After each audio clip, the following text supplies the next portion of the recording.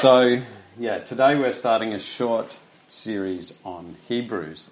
And the book of Hebrews has much to say to us as we discovered in our study earlier this year. We realised, in fact, that it has so many important things to say to us that we thought it was important to talk about it in our Sunday gathering as well, so that it wasn't just the people who went to the Bible study who get to benefit from Hebrews. Now, today I'm just going to be introducing the main theme of Hebrews, and then we'll look into more specific areas in the coming weeks. So if I'm introducing Hebrews, how could I go past the Bible Project? And I don't know if you noticed this book sitting here, but we got this from the Bible Project as a thank you for our donation that we made a month or so ago. And this book has the all of the posters from all of the 66 books in the Bible, along with the text of the videos. And for the longer books, there's even some sketches and stuff to show how they planned the videos. So this is Renew's book, so it'll live here. And if you want to have a look at it, grab it and have a look at it. It's got that lovely new book smell. And it's a very cool book. So check that out later. So for now, let's watch the Bible Project summary of Hebrews. Now, for those on Zoom, I'm leaving this on Zoom's normal screen sharing so that you can see the words, but the animation might be a bit weird. So you should be able to hear it and see the words, but the animation won't be as good as if you hear. So I'm afraid there's not much we can do about that. For the rest of us, enjoy.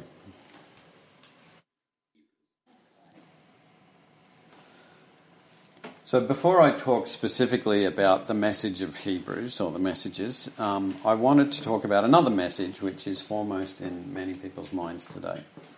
The message of COVID-19 vaccination. I'm sure you're all aware of the struggle the Australian government has had with the vaccine rollout.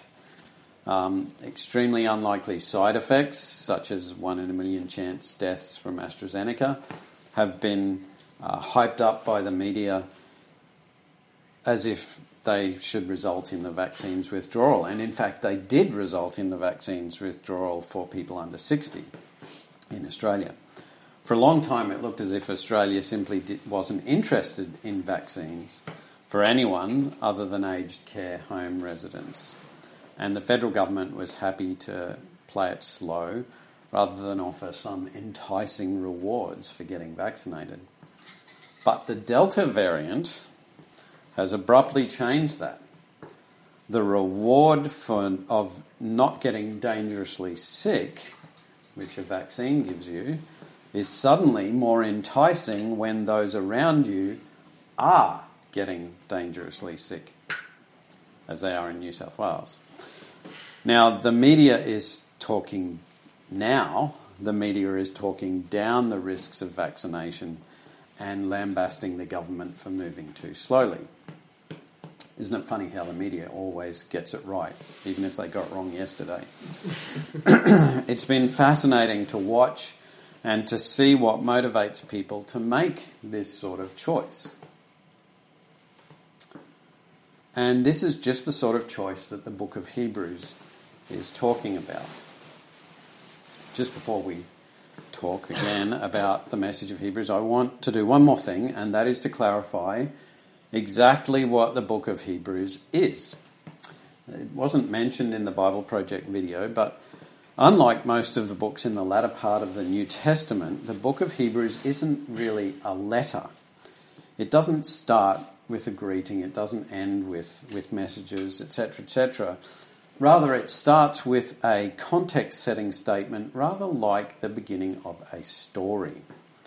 Long ago, in a place far, far away, in a galaxy far, far away. No, it doesn't start that way.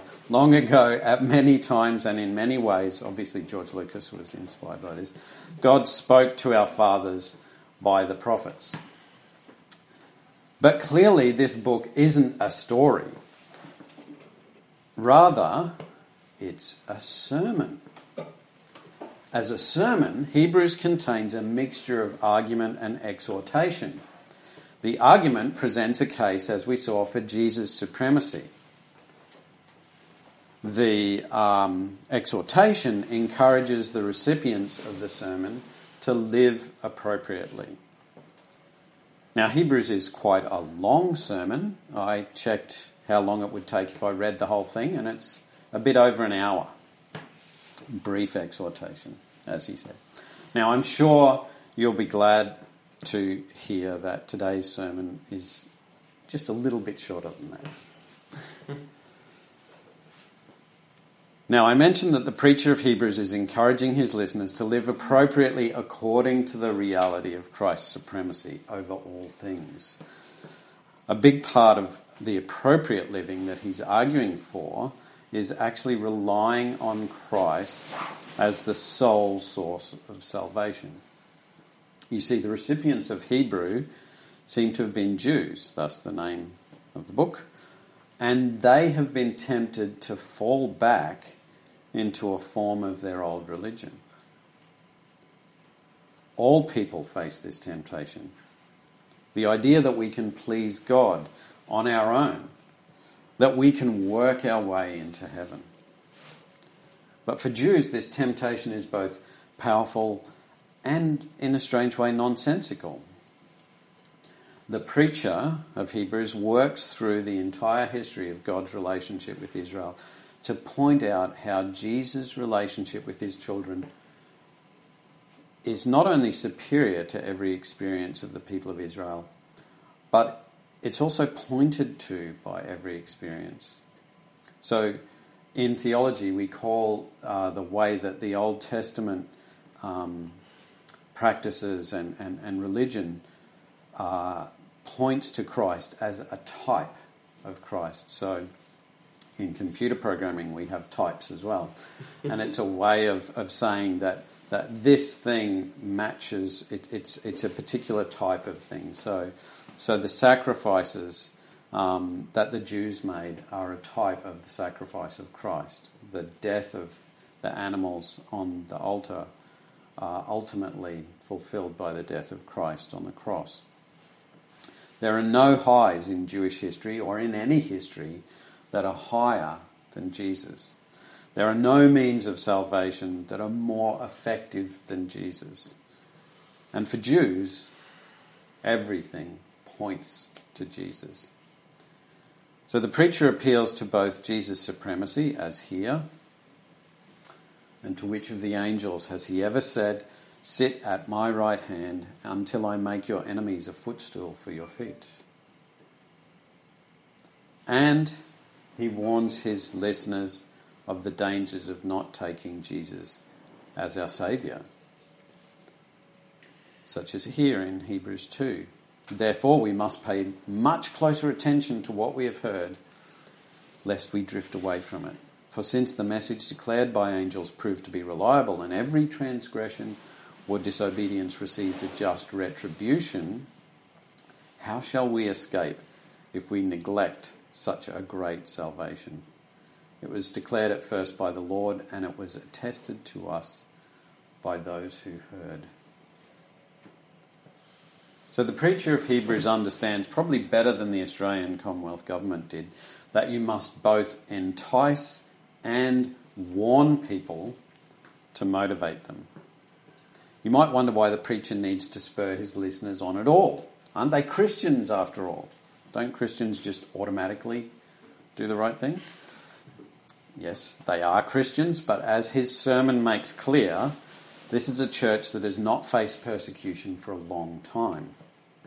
And they have become comfortable. They've forgotten how deadly sin is because they haven't felt its sting. They're like Australia before the Delta variant, full of false self-confidence. But the preacher knows that persecution is coming. and that the church must make the difficult decision to treat their faith seriously. Following Christ comes at a cost. It's not free. But the cost of not following Christ is far higher. Now, we're in the same situation as that ancient church. Persecution is coming for us as Christians in Australia. And we need to take Christ seriously. So what exactly is the preacher's call to action? If the government's call to action is to isolate and get vaccinated, what is the preacher of Hebrews' call? I don't think it's to isolate and get vaccinated. I think it's something else. Let's look at this section of Hebrews and see if we can discern it. Therefore, brothers, since we have confidence to enter the holy places by the blood of Jesus, by the new and living way that he opened for us through the curtain, that is, through his flesh, and since we have a great high priest over the house of God, let us draw near with a true heart in full assurance of faith, with our hearts sprinkled clean from an evil conscience and our bodies washed with pure water. Let us hold fast the confession of our hope without wavering, for he who promised is faithful. And let us consider how to stir one another up to love and good works, not neglecting to meet together, as is the habit of some, but encouraging one another, and all the more as you see the day drawing near. So the preacher is calling us to have genuine, life-altering faith, grounded in confidence in Jesus. It's interesting that this call is not merely a call for individuals to act independently. This is a call for a corporate response. We are all in this together. As Christians, yes, we each need to nurture our own. I don't think that's what that's talking about, by the way. I don't think this is a quote from Hebrews, but you get the idea. We do need to nurture our own faith, and we don't need to nurture it on our own. I'll say that again, because I messed up the first time. We each need to nurture our own faith, but we don't need to nurture it on our own. You might say that our faith is like our children. Each pair of parents, every parent is responsible for their own children, or their own child, as the case may be. But we don't have to raise them alone. We have a lot of support from family, friends, our neighbourhood, society, the church, of course, and so on. Faith is the same. We are each responsible for our relationship with God, but we don't have to stoke this fire on our own. We can, and indeed we must, gather together to encourage one another, to fan the flame of our devotion to our Lord Jesus. Again, there is a parallel with our response to COVID here too. Our individual actions certainly protect us individually from COVID, but they also protect us corporately, and thus this slogan, which is everywhere. This harmony between the individual benefit and the corporate benefit is almost forgotten in contemporary Australia because we're such an individualistic culture, but it should be familiar to us as Christians because we're not an individualistic culture, or we shouldn't be. Again, we must remember too exactly what faith is. Our response as Christians is that faith is not belief despite the evidence, as many skeptics claim. No. Now, faith is the assurance of things hoped for, the conviction of things not seen, for by it the people of old received their commendation. By faith we understand that the universe was created by the word of God, so that what is seen was not made out of things that are visible. Faith isn't groundless, but neither is it simply believing what you can touch and feel. It's something that looks to the future. We are people who live for the future, not for the past or the present. Our faith draws us onward, draws us towards Jesus' final victory over sin and death, towards the redemption and repair of everything, towards our happily ever after. You ever wonder why happily ever afters are so appealing? Is that unrealistic? Because in this world they're unrealistic, but we know that we're made for happily ever afters. Disney has built an empire on that. I mean, in this earth, anyway. Yeah. In this world we won't get a happily ever after, but in the world that Jesus is building, the world, when this world is remade, we'll have a happily ever after. And our faith draws us into the future by transforming us in the present. All through this pandemic, we've struggled with complex messages. What is essential work? When should we wear masks? How many people can gather together, and what can they do? In contrast, the message of Hebrews is simple. Our hearts must be transformed by faith. As we read our Bibles, as we pray, as we worship together, as we spend each day in God's presence, let's encourage one another to greater confidence and faith, and let's work together in the transformation of our hearts into the beautiful heart of our Lord Jesus Christ. Let's pray. Lord, help us to recognize the importance of escaping death by embracing the death of our sins in Jesus. Let your Spirit work his transforming power in our hearts so that we might truly become Jesus' body here on earth. In our precious Lord's name. Amen. Amen.